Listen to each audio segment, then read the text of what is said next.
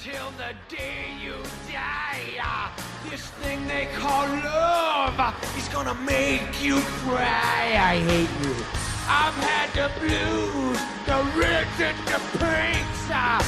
One thing's for sure. Love stinks? Love stinks. Yeah, yeah. Love stinks. Love stinks. Yeah, yeah. Love stinks. Love stinks. Yeah, yeah. Love stinks. Love stinks. Hey everybody, welcome to the post-draft reporting as eligible. It should be real fun. I'm Paul Noonan. I write for Acme Packing Company. If you missed me on the live coverage, you missed quite the show. I'm told anyway. It's a little fuzzy. We have the full crew as per usual this week. In his cozy Wauwatosa home, we have... Hey, it's J.R. Radcliffe, trending sports reporter for the Milwaukee Journal-Sentinel. I guess I'm just a reporter because there aren't many trending sports or sports at all. This draft was a rare window into reality, my reality. So I was not as drunk as Paul on draft night, nor as distraught by the draft class. But we'll learn more. We'll find out. That's good. We need some levity, some non-depression. Anyway, and our third, as per usual. I'm Matt, but you can call me Matub. Meme Smith, I guess, for Acme Packing Company, general Twitter rabble rouser. I said it correctly. Nice work. Had you been struggling on that? Yeah, I always struggle to say rabble rouser. Yeah. You know this. One thing real quick before we get into the actual draft itself. This is part of the Milwaukee's Tailgate network with the baseball podcast.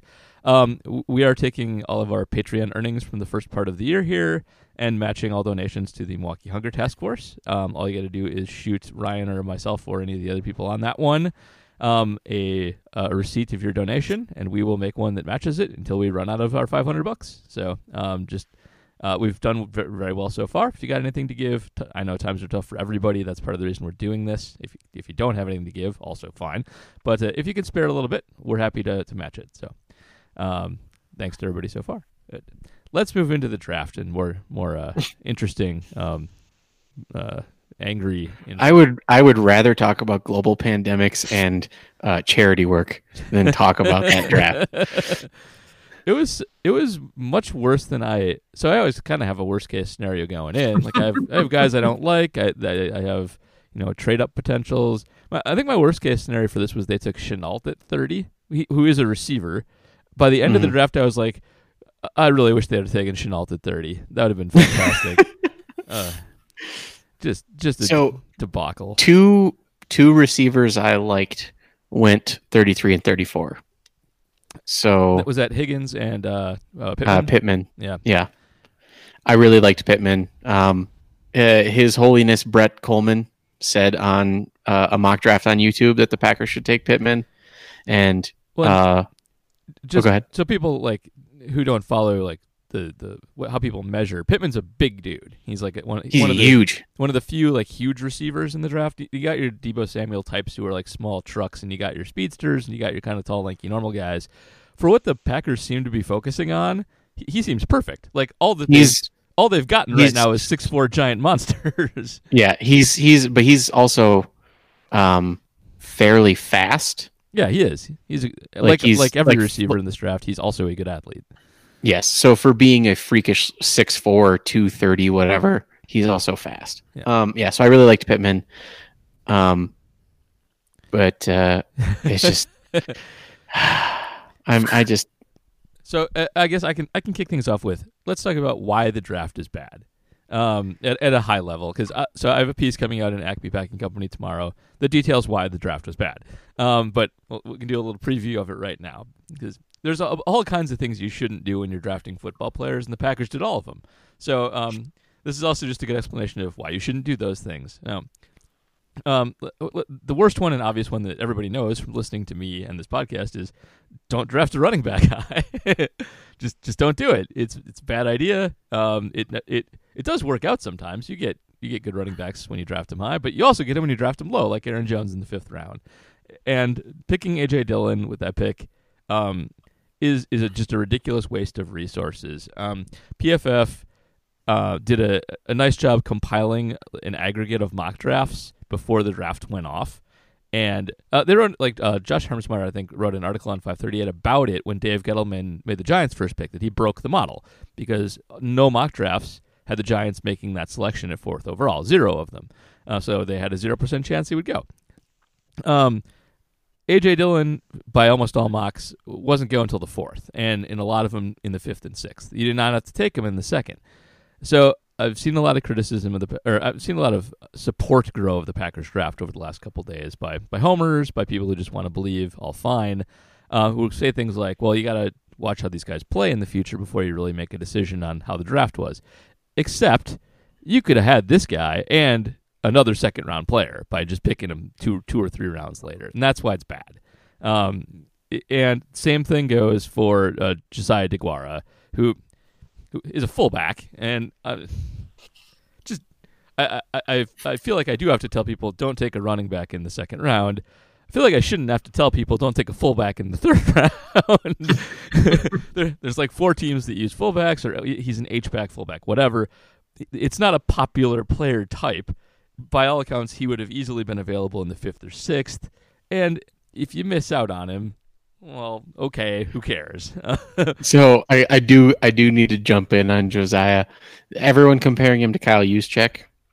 You know, like he's gonna be LaFleur's Juszczyk. He's gonna be the next Shanahan. Blah blah blah. Like he's a H-back. He can play tight end. He can split out wide. Block. It's like, hey man, you know who can split out wide? A wide receiver.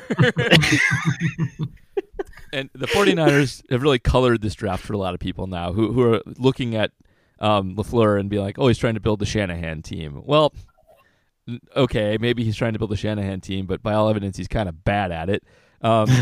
For one thing, the main reason the 49ers work on offense is Kittle. And sure, if you'll... No, they didn't pick a Kittle here. If you want to think Sternberger can turn into that, fine. I doubt it, but maybe. But like they picked all the parts that aren't important of the 49ers. Like the 49ers didn't spend a bunch on draft picks. They traded or on running backs. They traded a running back away. They traded Matt Breida to the Dolphins for a 5th round pick. They used Mostert, who they got off the UDFA pile last year. They drafted Deebo Samuel in the 2nd round last year. They drafted Brandon Ayuk in the 1st round this year. The 49ers don't work unless they have good wide receivers out there who are versatile. So this is that explanation kind of works, except it's almost an indictment of LaFleur as well. If you go that route, it's very bad. Would you rather have A.J. Dillon and Kamal Martin, or would you rather have Pittman and Raheem Mostert, or sorry, no, they traded Breida. Matt Breida. Yeah. Would you rather have Breida and Pittman? Yes, yeah, absolutely. Like 99.5 times out of 100, I would take that. Matt Breida's good. They traded a good running back away because they have so many, and you can just find them anywhere. So all that's bad. And we could talk about Jordan Love a bit too. I was mad when they did this because Jordan Love last season was awful. He was a very bad quarterback in 2019. He was not a bad quarterback in 2018. He had a good 2018 season. He ranked very highly in QBops. He's a little low on completion percentage even in his good season for me to take him that seriously as a prospect, and he played in a garbage conference. And that can go 2 ways. Like you have worse supporting cast around you, but you also face worse defenses. And I feel like an NFL caliber like star quarterback should tear up the Mountain West or whatever stupid conference he played in. So I don't think he's a good prospect, but I will say that it's not a total crime to trade up to get a quarterback because they are franchise-altering players. Now, since this draft was a debacle, they did still screw up because Rodgers is immovable for 2 years. His giant, huge contract will be impacting the Packers' salary cap for at least 2 years, and it's fine. Aaron Rodgers, and even in the 3rd year, yeah, he still hurts it's like $18 million in dead money or something like that. Yeah, it's palatable but not great. So, but before we move on from Jordan Love being awful in 2019, sure. one thing I do want to point out: between 2018 and 2019, Utah State lost 4 all-conference offensive linemen. There's good excuses here. They lost their starting tight end, their starting running back, and the wide receivers that they lost was 75% of their offense. And their coach became Oh yeah, they got a new offensive coordinator. Oh man, head coach became Gary Anderson. Oh yes. Okay. So to be fair, the deck was stacked against. I mean, I'm at the bargaining stage. So you're saying though that Jordan Love has experience playing with teams that don't have any good wide receivers? He does. He's very adept at that.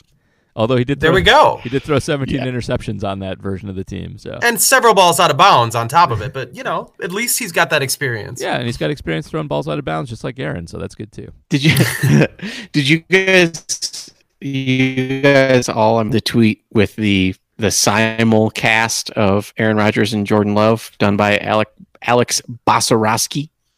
I did see it, and I put it in my piece tomorrow, as you very well know. Alex Uh-huh. Basarowski took a GIF of Rodgers next to Love doing a rollout to his left and buying time, where it's like step for step exactly equal and throwing a touchdown pass. It's crazy. It's kind of a fluke. I wouldn't put too much into it in terms of how they're similar. But Well, they were both like on the 10-yard line. Yeah, it was nuts. Going against a 3-man rush. And both plays played out exactly the same. Yeah. So I will say I talked to Schaff a little bit today too on the subject of Gary Anderson, because I was like, well, Love might not be that bad. He had this coaching change, and Andy pointed out, well, Gary Anderson is actually not in charge of the offense primarily, and the Badger offense actually isn't that different from when he was in Wisconsin. The guy who was running the offense is actually now the offensive coordinator in Minnesota. So Andy was like, well, I hope he's bad, because that would be awesome. But he actually has a good I forget his name. I should have had it on the notes, but I don't. But he actually has a pretty good reputation as an offensive coach. So if you want to give Love the pass on the supporting cast, on the supporting cast, that's fine. The coaching, I don't think was necessarily as big of an impact, especially because he was so bad. It's one thing if he would have declined to like a 10 or 12 interception performance, but if you go and watch his interception tape, he just threw a bunch of terrible picks where he didn't see underneath coverage, where he was telegraphing throws.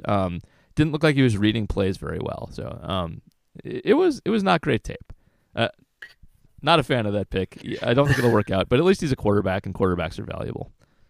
The question I've always had with drafts, and I don't think it's ever been really answered in any meaningful way to me, is how much, for lack of a better term, oppositional research goes into it. Because the couple things that you brought up that are fascinating to me, one that you didn't bring up, but I think everybody's keyed in on, is why did you trade up to get a quarterback? By most accounts, certainly would have been there if the teams that were slated to pick in those spots were going to stay there. That's true. They definitely weren't going to take him. But you also have to consider, since maybe Miami was just anxious to move the pick, and maybe it's a team that wanted a quarterback that moves into that spot. So I can live with the concept that that's what the Packers were thinking.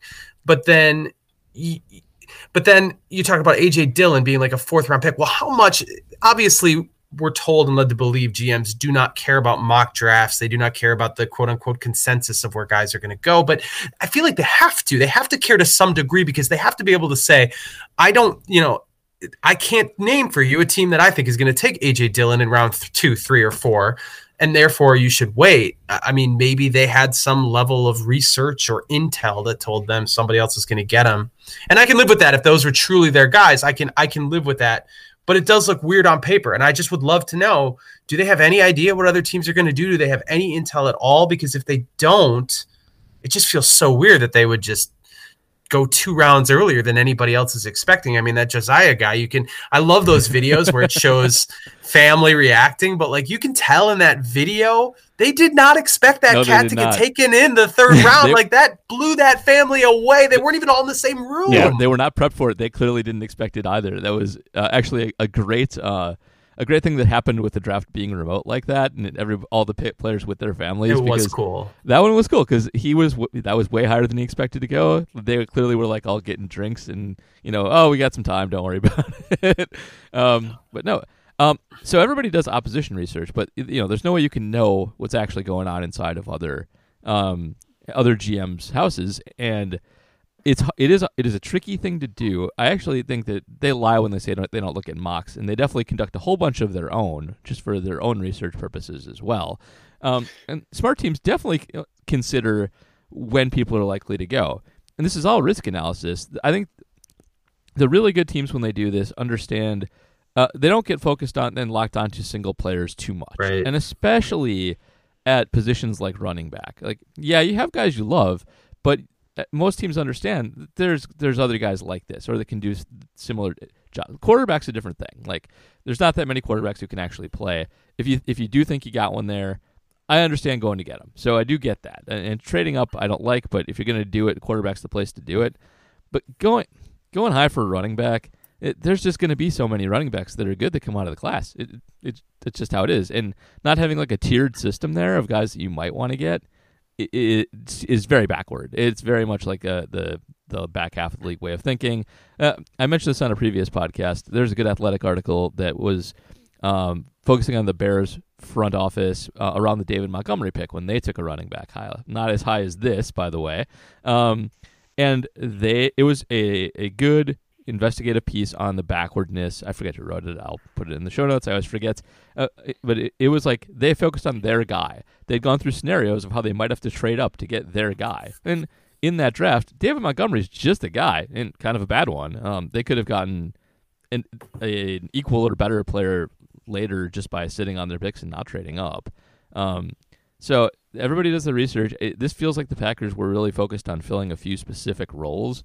I feel like LaFleur's influence is all over this. This is very much like, I see a guy that's like Derrick Henry. I see a guy that's like Kyle Juszczyk. I will pronounce that name correctly at some point. Juszczyk. All right. And those are the guys I want. Juszczyk. Yeah. Kyle. That one I got. Thanks. But this really seems like they were focused on specific guys and didn't have a good tiered system, didn't have a good value system in place because nobody else was going to do that. Now, are we so shocked because of how much of a disconnect this is from all of Ted's drafts for the last 15 years? Certainly, yes. I mean, Ted never would have allowed this to happen. Right, but so we got used to the way of Ted Thompson drafting. And Ted Thompson was BPA, live or die. He had his board and he took the number one guy, and you knew that he was not drafting for need, with the exception of maybe reaching for a DB or two. But this, so the guys on the Acme Packing Company podcast were talking about this. There's no signature to this draft. It's nothing like Goot's draft last year. Right. We're assuming it's Matt LaFleur. Maybe it's Mark Murphy. Maybe it's Russ Ball. Maybe Russ Ball would never in draft a running back with a second round pick. That's ridiculous. But here's the thing: Russ Ball in the back of his head is going well, we got these running backs that are going to be expensive to re-sign, because Russ Ball is a cap robot and only thinks in terms of numbers. I suppose, but. Again, Russ Ball knows about running backs too. I mean, he's had to do all the number crunching on what they're actually worth, so he knows that they're out there and plentiful too. It seems like it's Matt. It's definitely different from Ted, for sure. Ted didn't. He did trade up occasionally, but not that much. Much more likely to move back. They picked positions that we just don't focus on the entire first round except for quarterback. It's off-ball linebacker too with Kamal Martin.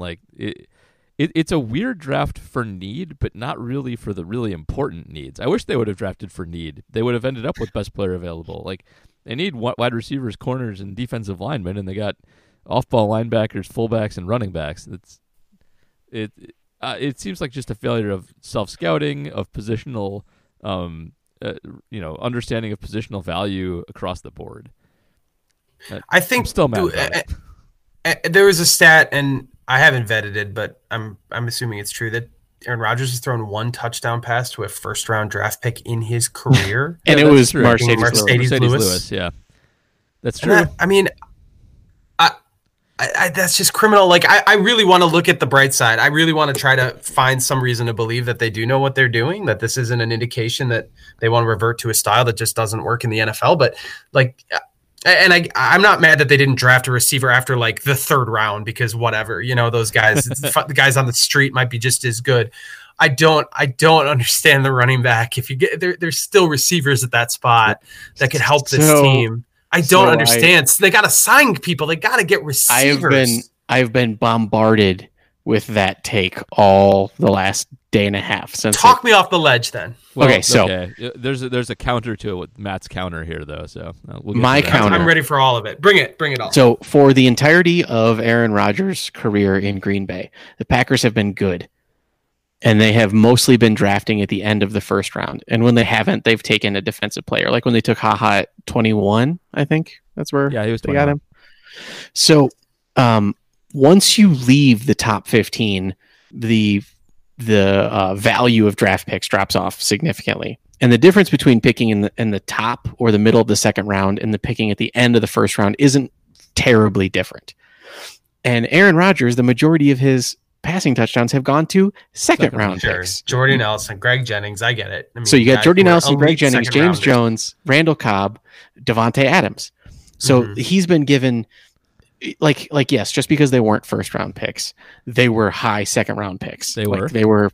So there was draft capital spent towards his receivers. Right. Now, do I personally think that there should have been other first round receivers? Yes, 100%.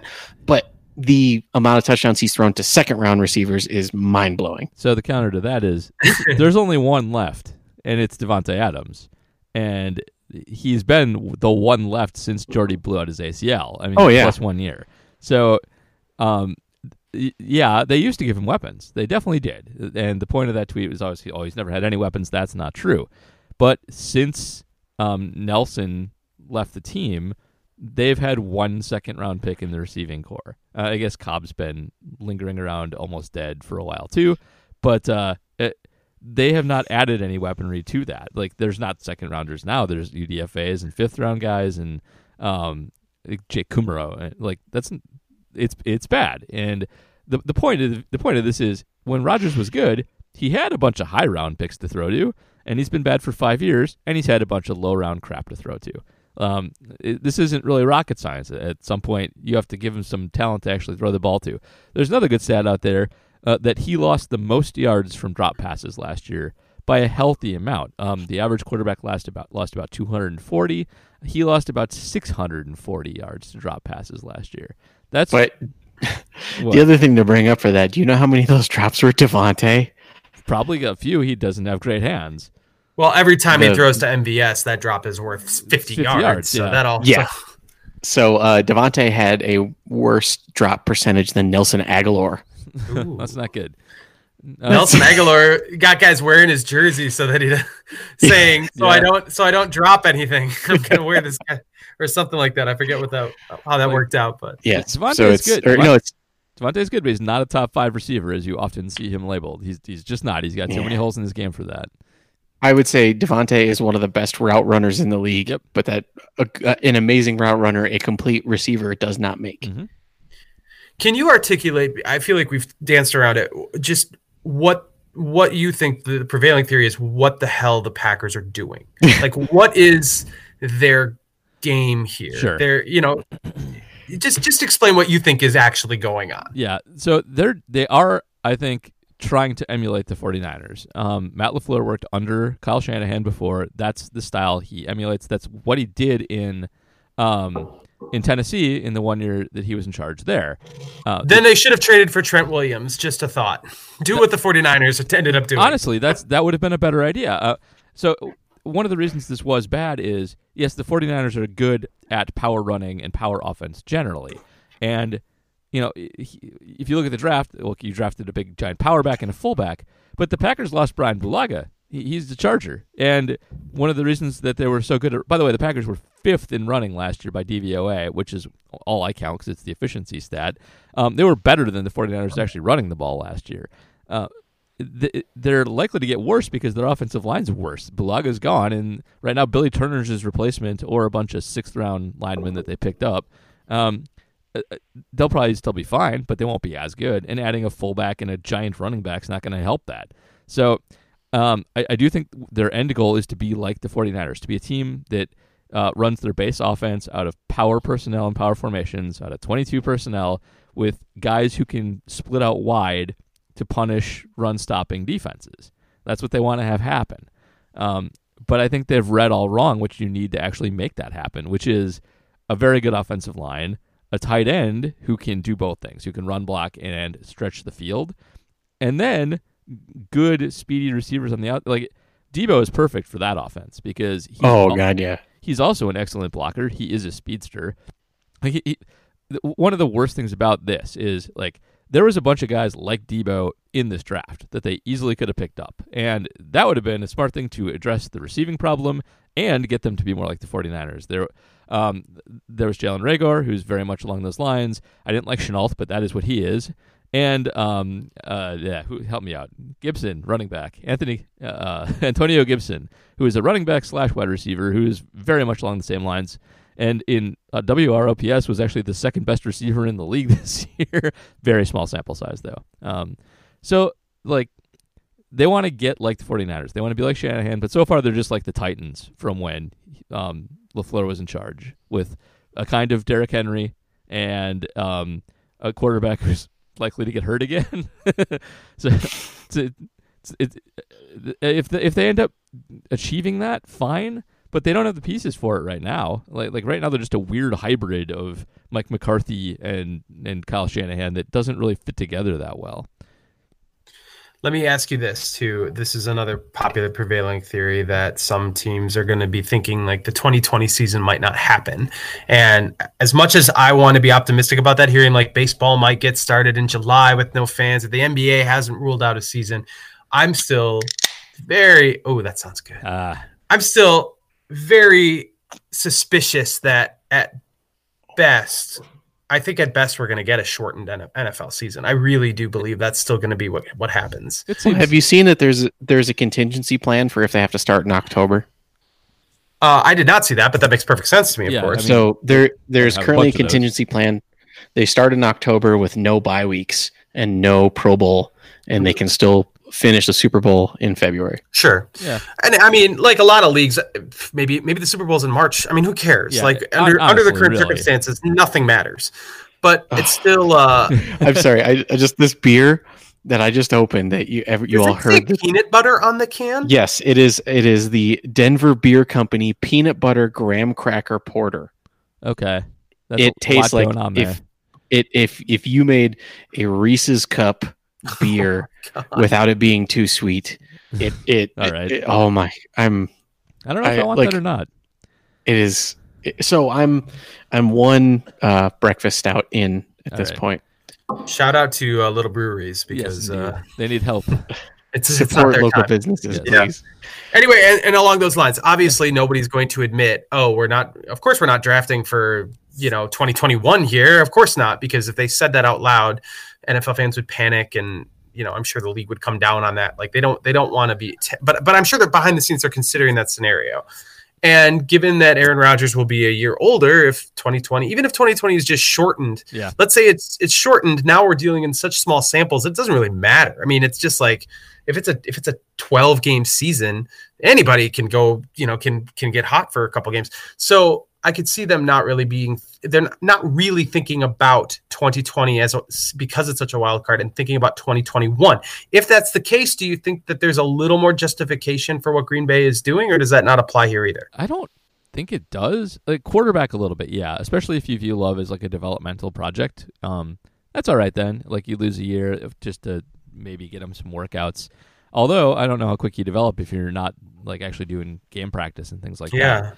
Yeah. But I think for the rest of the draft, it doesn't really matter because running backs are among the quickest to play. They don't have to learn that much. They usually step right in. That is a young man's position. Same with fullback. Those guys actually will probably suffer for having a season lost to them. I mean, they won't take the wear and tear, but age still gets you at some point.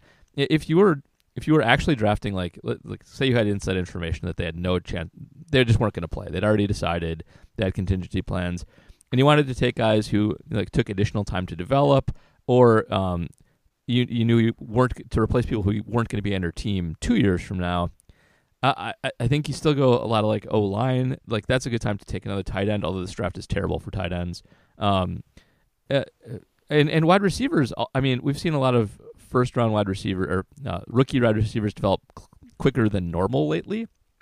But usually young wide receivers take 2 years or sometimes 3 to really come into their own. So I still think you go that route if you think the season's going to be canceled. I've seen that excuse floated, like, oh, this is just strategy if they don't play that. For Love, I get it. I think that's legit. But for the rest of it, not really. It seems more like it's immediate, just misguided. And then related to Love, one point that was made by Tom Silverstein on the Green 19 podcast, JS Online plug there, that I actually hadn't thought about, and I probably should have, is he's saying that the Packers want to be in position where they have a credible backup quarterback because Rodgers could get hurt. I mean, the odds I like of that this one happening. actually because you do have this disease ravaging people out there, and if your quarterback gets it, he's probably going to miss a couple weeks at least. And given how contagious it is, that's pretty possible. So the world is weird. Having having a decent backup is probably more important than usual. The Packers don't. Tim Boyle's terrible. They haven't had a good backup in a long time, so it does make sense. Since Matt Flynn, right? Last good backup. Matt Flynn wasn't even good. Well, maybe the first time, 2013, he wasn't even good. He just held it together. I would say as a backup, Matt Flynn was a phenomenal backup. In the world of backups, Flynn is fine. So I think the Love pick bothers me in retrospect less than a lot of the other picks do. Like I don't like him process-wise. I think process-wise that's okay. Drafting a quarterback that high is okay.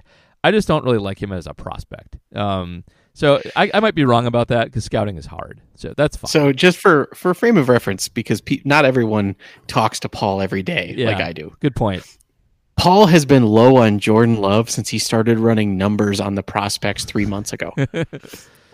Jordan Love was his least favorite quarterback prospect this year. Full stop. No hyperbole, no exaggeration. It was his least favorite.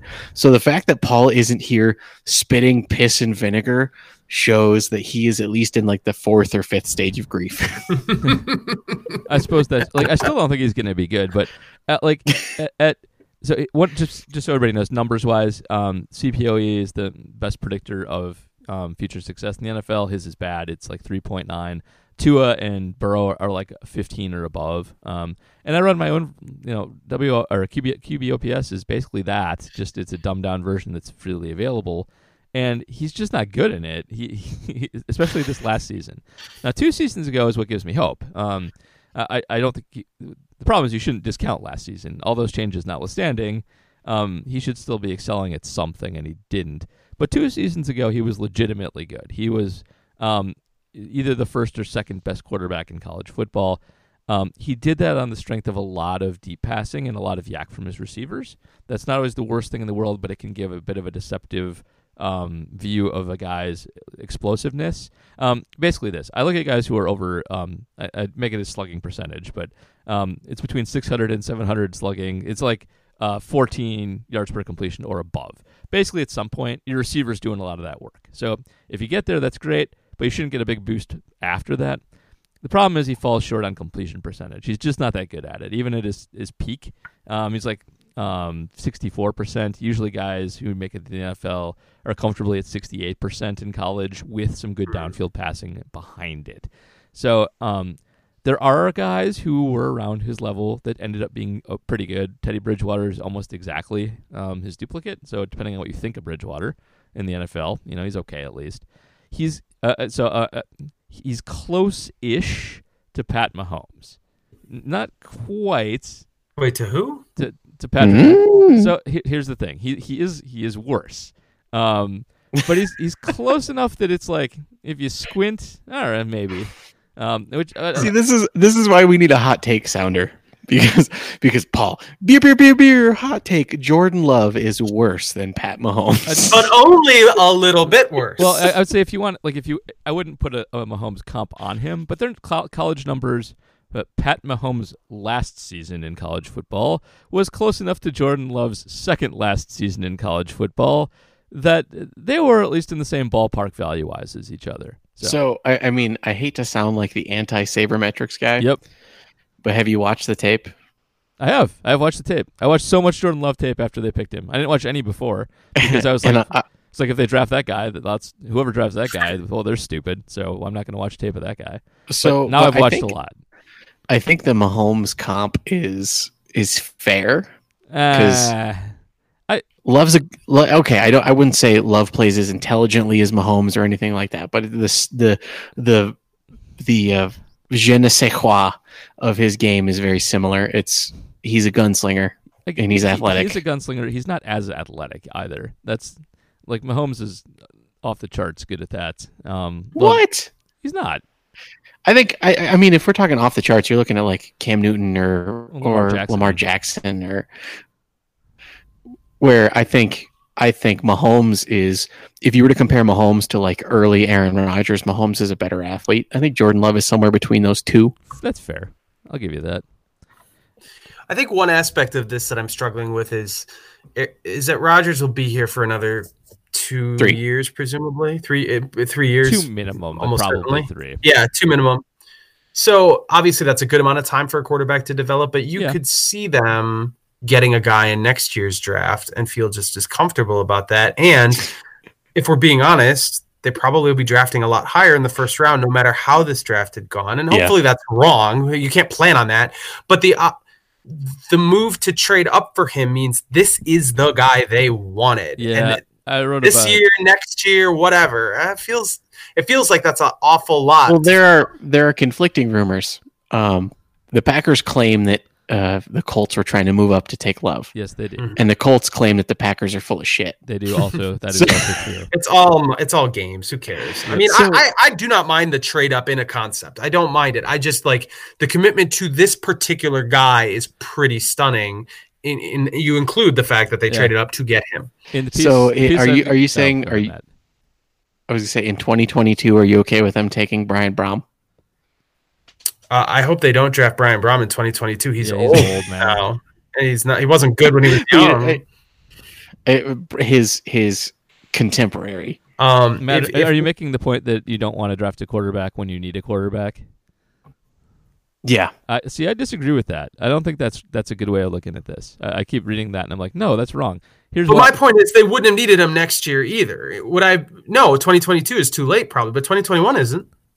It's not. I don't think 22 is either, because the sort of late first round quarterbacks, they tend to fail more. Usually, your really good guys are actually top 5 or top 1, and if you take Love this year, you still have Rodgers kind of bolstering the record for a little bit. One of the big advantages you get with a rookie quarterback most of the time, especially if you start him right away, is a bunch of financial flexibility. And true, that's for 5. It's really for 4 years because the 5th year option is actually pretty expensive. If you just look at what the Bears have to decide on Trubisky right now, it's like $24 million for his 5th year option. Which they're not. I mean, they're not going to, right? They're not going to. But if he was actually good and they kept him, it's not cheap. It's not expensive, but it's not cheap. So you've got Jordan Love on 4 cheap years plus a not too bad year. And you're not going to have that financial advantage for 2 or 3 of them. If you wait to pick a quarterback, you probably, if Rodgers gets worse, then your pick gets better. Your quarterback probably gets better.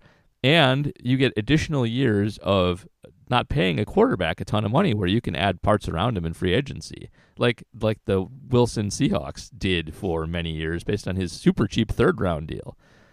So I think you should wait. And if you have a bad year where you have to tank for a good quarterback, it sucks to have a bad year, but it's good if you get another decade of dominance out of it on the back end. And you're right. Like they're going to probably ride with Love because GMs don't like to backtrack when they make picks like that, even if he's bad. It's a tough thing to do. Packers are going to have Trubisky on this roster at some point in the near future. And then not only will he have lost the ability to laugh at the Bears because they traded up for a quarterback and the Packers had not, then he's going to be on this roster, and then we'll doubly not be able to laugh at them anymore. The worst part of the whole draft is I can't make fun of the Bears. They didn't even have a good draft. It wasn't as disastrous as last year, but like they didn't need Cole Kmet. They already had 9 tight ends on the roster to use that as their first pick. And tight ends also aren't good right away usually. So, but I can't make fun of them because they had a better draft than the Packers did. They had picked some good secondary. We still have people. 2 years. It's hard. You can make fun of them still for 2 more years before the Jordan Love thing really comes to roost. You have time. I suppose that's true. Okay. That's fine. We got questions? We got questions. We can do a few. Let's see. So I guess one last my last final take on the draft as a whole. in my opinion, there was two different ways the draft could have gone, and this went in a third way. So I think, which is where I'm at. So the two different ways I thought the Packers were going to approach the draft. Way number one, they believed in their record. They believed they were a 13-3 team, and they were going to take the couple 2-3 pieces that they thought would take them over the edge. That's one. And that's the way that the media thought that they were going to go. That's the way that all the talking heads on ESPN thought they were going to go. Way number two, Brian Gutekunst is not an idiot, knows that they're actually a 9-7 team that played way over their heads and was going to draft to fill their gaping holes. That's what I thought they'd do. They didn't do that. And that didn't happen either. And so the fact that we're on a third version of the draft that none of us saw coming is probably why it hurts so much. Yep. If that makes sense. I think that's true. All right. Well, let's we'll take a few questions and we'll get out of here because I think we've done the draft. We didn't really analyze any of the players in it except to say they were overdrafted and probably bad. But John Runyon. I know we all liked John Runyon. Quickly mention that the John Runyon pick is probably a pretty good pick. He looks like a pretty good prospect. I will say this. I get a little.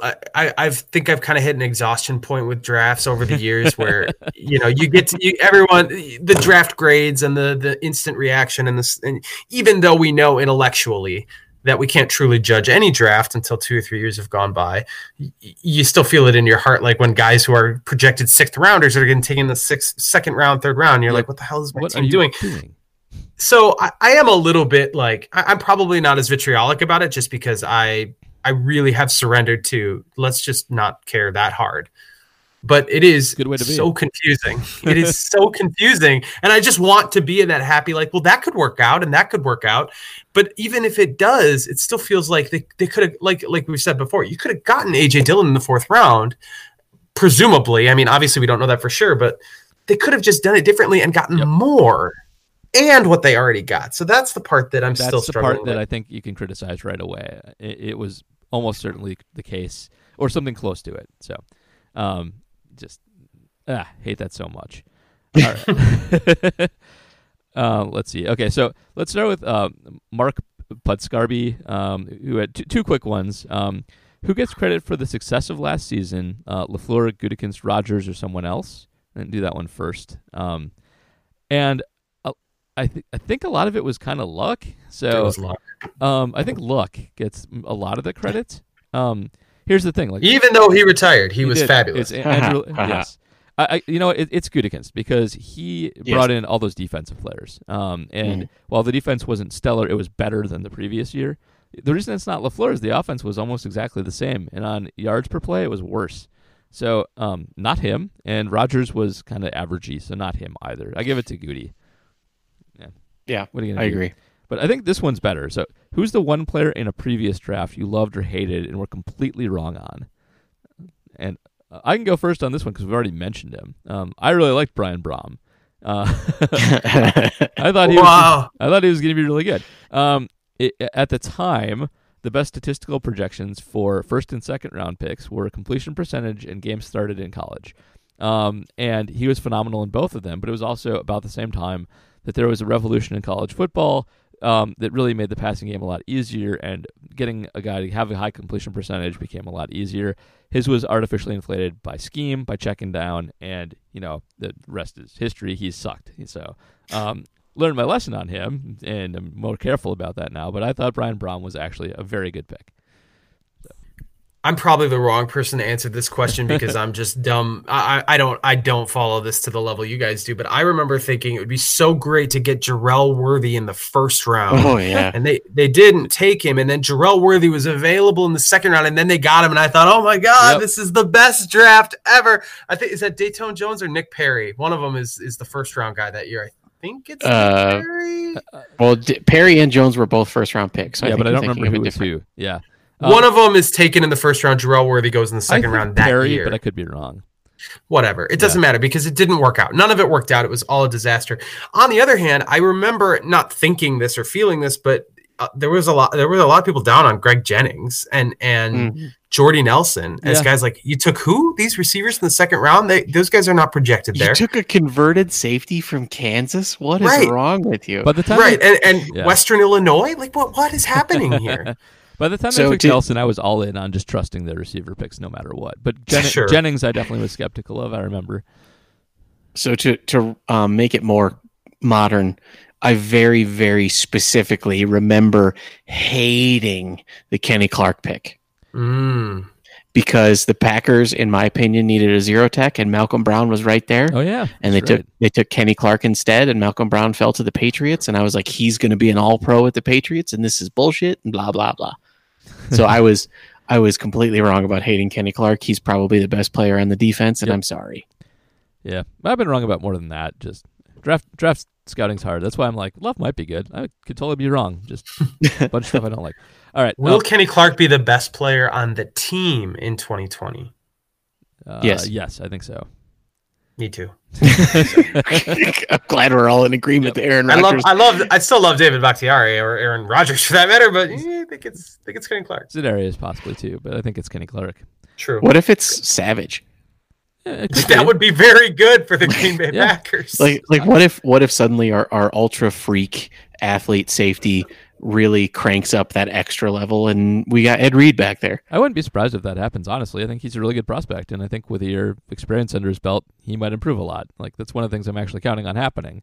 I'm worried about their cornerbacks because Tremont Williams is probably not going to be on the team anymore, and Jair is pretty much going to be alone with a bunch of guys who aren't that good. So, So you got Jair, you got not T.J. Watt, yep. and you got Chandon Sullivan.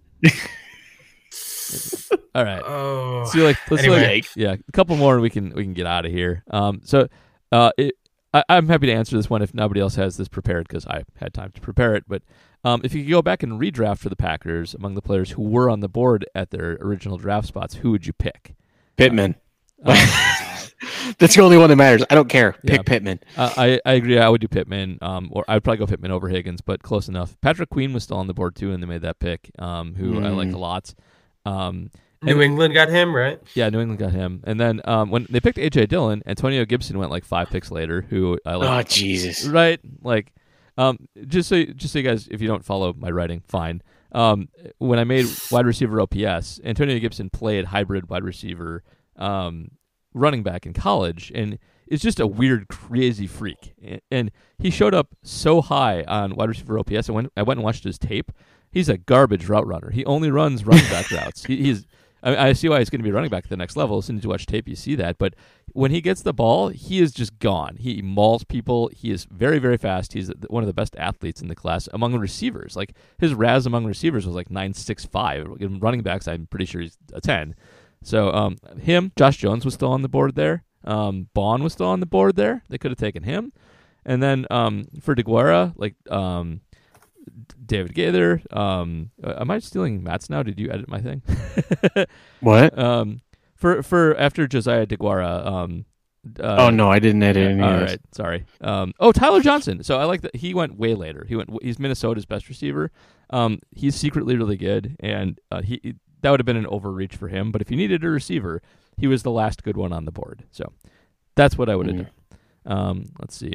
Like you said, they could have losing that 4th round pick really. That's the other. 4th round pick isn't much, but it inhibits what they can do later, like trade up or trade down with that 3rd round pick. They really could not trade up. So they were really stuck in their positions after that. That 4th rounder was the only ammo they had because nobody cares about 5th round picks. So you can't just move up willy nilly at that point. Just killed them. Hopefully, Love's a monster. Let's see. We already answered that one. Oh, this is a good one from JD Igniter Kid. A realistic expectation for Equanimeous St. Brown next year. I think he's pretty much an unknown. I do like him. I've always liked him better as a prospect than Valdez Scantling, who I always saw as just a straight out sprinter and not much else. He's a better route runner. He would have been Notre Dame's best receiver this year, and he's such an unknown. You can't count on him. That's the problem with all of these Packer development ideas is they're all late round guys. None of them have really performed that well so far. He's probably as good a bet as any. He's very similar to Lazard, frankly. So Lazard took a good step forward last year when given a chance. If he turns into a nice 3, I think that would be, not within that's possible. It's completely possible, but it's still possible he flames out.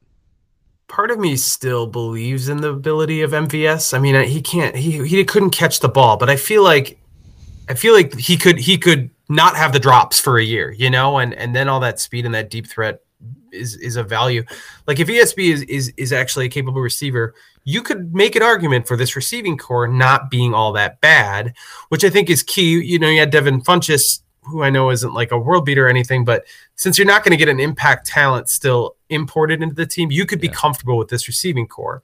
But that leads me to another question. Do you think they're done adding guys who are going to be, 16 game players for them in some capacity? Because they still need some pieces. Like they could use another lineman, another linebacker, things like that. And there are guys out there. There are. My biggest guess would be that they would add a defensive lineman.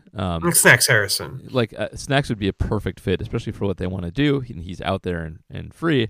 They really have a bunch of misfits up there outside of Clark. Like I like Dean Lowry, but he's a specialist. They have a bunch of specialists they count on to play every down. And they could have used one more versatile guy there so they didn't have to sub all the time. Sub packages killed them last year getting caught out there with the wrong personnel. So I would not be surprised if they go heavy on adding guys there. And you can find guys there. Like Snack stops the run, and people only care about that so much until they get gashed by the 49ers in the playoffs. So yeah, that's probably where they'll really concentrate. But other than that, it's pretty tough. One guy I would keep an eye on is Taylor Gabriel. And the Bears cut him for salary cap reasons. He's a good slot receiver. He used to play for Atlanta. But I don't know what they're doing anymore, so who knows?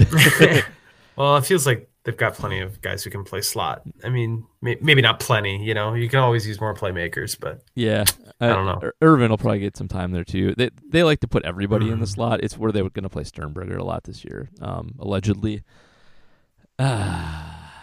Good times. Sternberger he's probably a guy they're relying on to take a serious leap forward, right? Definitely. And that's I certainly wouldn't bail on counting on him yet. Tight ends are almost never good year one and almost always improve a lot year two. He's a good prospect. I don't mind them relying on him as their number one guy. I'm glad they didn't bring Graham back, and I'm glad they didn't spend a high pick on a tight end like the Bears did. That part's fine. And it's also okay to count on him as the slot guy. Running in LaFleur's offense, that is what you do. They're strong enough there. That's just another reason why the lack of concentration out wide is just kind of baffling. I think they have a decent piece there. He's not Kittle, but I think he'll be all right. I like some of these other questions we had that are maybe requiring a little less work, like Jerry Eldred. Is anything? Archon, deep sigh. Tim Braun asks why with several question and exclamation points. Very nice. Those are interrobangs. One of my favorite pieces of punctuation. Terrabangs, you betcha. And then why is Degura the top TE in the draft class? That's from Brew Crew Blue, from Brad, yeah. From Brad. He's not. He's not. He's a fullback in H-back. So they could have gotten him many rounds later. Nobody uses that anymore. It's very old-fashioned. You know what they kind of remind me of this year is the last few years of the Lovie Smith Bears when they were kind of the only team running the cover 2 defense, and they needed weird cover 2 guys to run it. They would make all kinds of crazy defensive picks to fit into their scheme that nobody else wanted. Now, they actually worked out for him a fair amount of the time, but they also could have gotten those guys later, just like the Packers could have, and they suffered on offense for it by not getting good people on the other side of the ball. Yeah. It's a dark time. It's tough to look ahead here because the Packers are not perceivably better, and maybe I think everybody knew that they weren't 13-3, or at least we thought everyone knew that. Maybe not. I don't know. But it's tough to look ahead and see. Even if they're changing their offense, that's probably a two-year plan. Even if it works, it probably is. If they're if I don't know, you don't want to think that they're just giving up on 2020 either. I don't think they think that either. It's just it's hard to see where they're going to massively improve here. Yep, it really is. One of the just to put a cap on this in terms of if they want to go that route, scheme fit wise, what the Shanahan offense does and what LaFleur's offense tried to do in Tennessee is run power and then spring guys open for play action down the field. With the 49ers, that's Kittle a lot of the time, but it's really fast wide receivers a lot of the time too, and the Packers don't have that. MVS is fast, yes, but he's not reliable, and everybody else is kind of slow. Even Adams, like he's not a burner. He's good, but he's not a burner. Funchess is slow. Lazard is slow. Kumaro is also slow. Equinemius, he's kind of fast, but he's not your typical straight line burner. So they don't have that guy to go out and get the ball to really hit play action home either. It's a very incomplete project that they've embarked on here. So. I don't know. Maybe the season will get canceled and they'll fill out the rest of the blanks. But when your best case scenario involves the season getting canceled and a better draft later, it's not great. What are you going to do? Do you know enough about the free agency class, the next one, about if there is a tight end remotely in Kittle's conversation, or not a tight end, but a receiver like that might be attractive for the Packers? I don't off the top of my head, and I actually feel like a couple of those guys, tight end wise, especially were in this last class, like Hunter Henry, which they kept, so there's nothing to be done about that. And Austin Hooper was taught, he's not that good though. There's not really that many good tight ends out there right now, to be honest. Right. So you really do have to grab them from college and develop them. Maybe they think Sternberger is going to be really special. Like maybe that's where they're headed here. I mean, if that's the case and it turns out to be true, more power to him. And he only has to be average to really contribute. But to be the 49ers, you really need that Kittle. Maybe he is that. His testing's not as good, but yeah, you never know. It's hard to tell sometimes. All right. Well, we can call this a day. Matt had to run and take care of some personal business, but. You can, of course, follow him at Call Me Matub on Twitter and see all his various memes at Acme Packing Company. It's been slow except for the draft because nothing's happened, but we're still working. JR, any plugs? I know you have a couple because I've been reading you. So yeah, I've been trying to stay busy and having some fun. Again, you can find everything I read at jsonline.com. I've been doing a series looking back at the 50 greatest Wisconsin sporting moments in the past 50 years, doing full-fledged features on all of those moments. Obviously, there's some big Packers moments involved. We did do a whole episode of Reporting It's Eligible looking at the 2013 regular season finale against the Bears. Yep. I will spoil it for you and tell you that it's definitely on the list. It has not run yet. The first half have already run. We're up to, I think, as we're recording this on a Tuesday, I think number 25 ran today. So 24 would be on Wednesday, and that's not it yet. That's not the Packers game in question, but that one is coming, and there are plenty of other Packers moments in the top. So having a lot of fun with that. Going to try to flesh out that list on the back end when I'm done with it.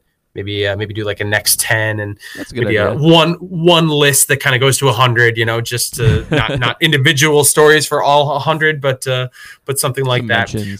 It's a great series. I've read every one of them, as we all really. Yeah, I appreciate that. That's one. Nice of you. I really appreciated the Dan Jansen one in particular. I really liked the first one, the Kulwicki one. I thought was really well done, and you really got into a good amount of depth there for a story that's really old and I think hard to research at this point. So, yeah, I mean, it's helpful having access to the journals and the Sentinel archives. That's where the vast majority of my info comes from, particularly for those events that happen sort of before my interest or my my knowledge of Wisconsin sports. But all of them are fun. I do like going back before my time. I mean, early 90s, late 80s is kind of that's just a cutoff. So I remember Dan Jansen, but I don't remember all of it. So that was cool writing about him as well. You being a speed skating aficionado, that's kind of in your wheelhouse. So and also we're keeping up with the Brewers podcast every week. I'm talking to Dale Swaim this week, so that episode will be live probably by the time you're hearing this. And had some interviews with Raleigh Fingers and Jerry Hairston from the 2011 team. And that's cool. I'm forgetting one of the interviews I did. I can't even. I think that's actually it. Tom Hodricourt and I did an 87 episode. So we're having some fun looking back at some old Brewers stuff. You can find that on Apple Podcasts or at JS Online. Cool. Matt, step back in. Do you have anything to plug other than your Twitter? Yes, homework for the week. That note was intended to be read on the podcast. Okay, what's the homework? Yes. I'm sorry, did you say why I was gone? I did not. No. I said you were gone.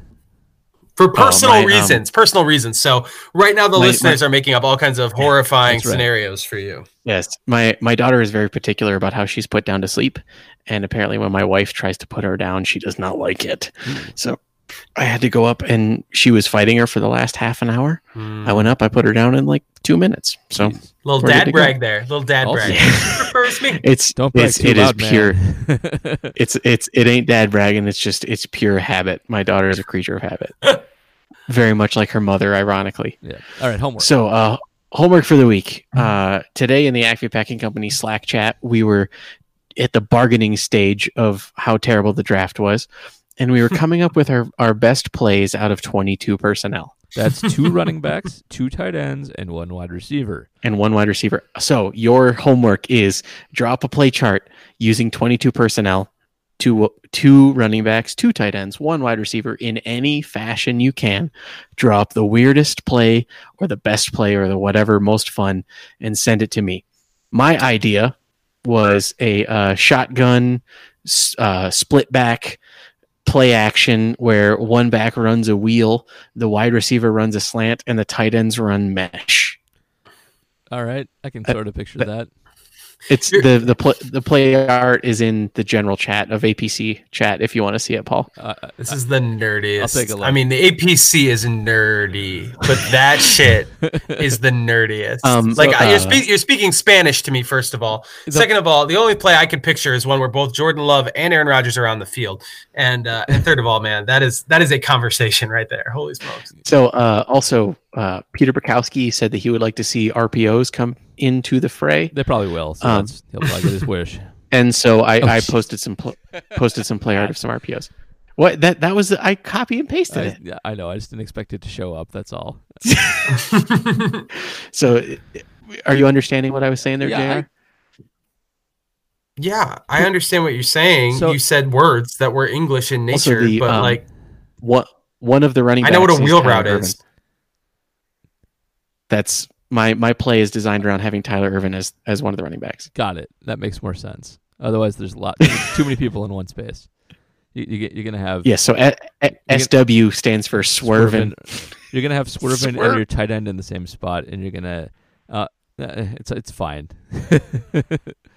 No, you're not going to have swerving and tight end in the same spot because swerving is going to be in motion during the play action, All right, and the fine. tight ends are Now we're on discussing block and now we're release. discussing a play that nobody can see. So anyway, all right. Sorry, I'm two very strong beers in at this Understood. point. All right. So that's your homework. So I want everyone to come up with a 22 personnel play and at me on Twitter, please. All right. And I ain't gonna do that. yeah, I probably won't either.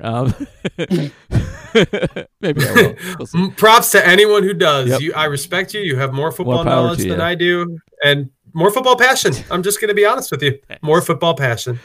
All right, and before I get out of here, I was I'm on the Milwaukee's Tailgate podcast as well. I was on the last one last week. We did a draft of Brewers historically by position. My team was much better than everybody else's because I got both Molitor and Yount. Oh my god. Yeah. That's a criminal. Somebody took Lucroy in the first round, and I forget who it was. I think it was James, but who cares? That's just no. It wasn't. Do you Brad. get positional It was Brad. versatility? It was Brad. Can you play Yount in center or at short? Yes, you can. I did declare. I played him at short, so my center Oh, fielder's well, Kane. yeah.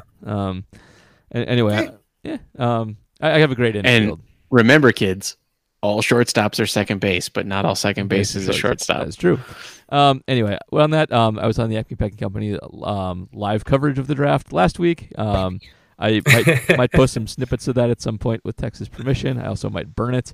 And we've been doing live commentaries for a couple things over the course of the year so far. We've done the movie Major League with the Tailgate guys. We've done the aforementioned Packer game with our group here and APC, and we'll probably do a couple more of those as this continues on. So keep an eye out for that as well. I got a suggestion. Another Packer Bear game. The Yeah. NFC Championship in 2011. 2011? But after the 2010 season, like that game had some elements to it. That was kind of that was a crazy. I mean, the Aaron Rodgers tackle alone of Brian Urlacher is kind of worth that's its a own good segment. moment. Is that the one where Cutler left for a little bit? Yeah, Yes, he got cut. hurt. He didn't play at the end. Caleb Haney throws. Yeah, it was- interception. Right. Mhm. That's a good suggestion. I kind of like that one. Yeah. So Sam Dom- Shields with some big plays in that Ah. game. Rookie Sam Shields. But Dom Capers, knowing that the quarterback is not going to be able to read his own blitz, Just mwah. Yeah, Dom was smart. He was a good defensive coordinator. He really was. He was. Yeah. He Dropping a was.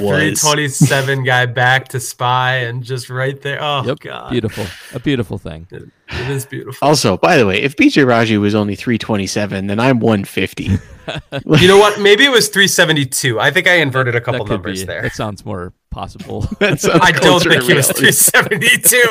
I do not believe that. What do you think? What He actually was- do you think he was then? 350? I would don't I know. would say he was not a pound under 355. All right, fair enough. He's a big man. He's a large believe man. All right, But well, nothing more beautiful than seeing somebody with the football weighing that much, Yep. And by the holding it way- out, celebrating. yeah. Other homework. If you have made it this far, if you have suggestions for a game that you'd like us to do a commentary on, drop me a line. Leave it in my comments because I'm vetting them before we do them, just to make sure that there are enough exciting moments to talk about throughout. Favre versus the Bengals 91, I was at that game. 92. Oh. You were at Favre's first game. Sorry, different Bengals game. The Bengals comeback, like the Majkowski ankle game. I was not at the Sanjay Beach game. No, I was at. Okay. I was at the next Bengals game after that. But I think that the Majkowski ankle Bengals comeback, that would be a great game to watch. Are you calling him Majkowski like ironically or? I've called him Majkowski my entire life. Got it. Okay. I know it's Makowski, but like I had the Magic Man poster as a kid. I had that It's too. All right. You know, you have a little bit of a complicated last name, so you have the privilege and the right to say other people's last names goofily. I think you've probably Fair had enough. enough abuse. I once got Matanovich. There's not even a V, There's no V. in my. Not even there. It's so funny because if you had asked me right now, I swear to God, I swear to you, I would have said Matt Matanovich. I swear to God, that's what I thought it was. I thought that was it. No V. Yeah, no worries. My boss calls me Matonic. So You can call me Matub. That's like a detail. Yeah, now so your name Matub makes so works. much more sense. All right. Oh man, I really thought it was Matanovich. Oh goodness. Oh, and on that bombshell, Yep. Time to get out of here. All right. Talk to everybody later. See you walking down the street now every day. Wishing by the people as you make your way. And you're walking proud now, baby. You got your head held high. Don't you know that this whole world sees your heart cry? Oh yeah, now see how hard you try. Make yourself believe.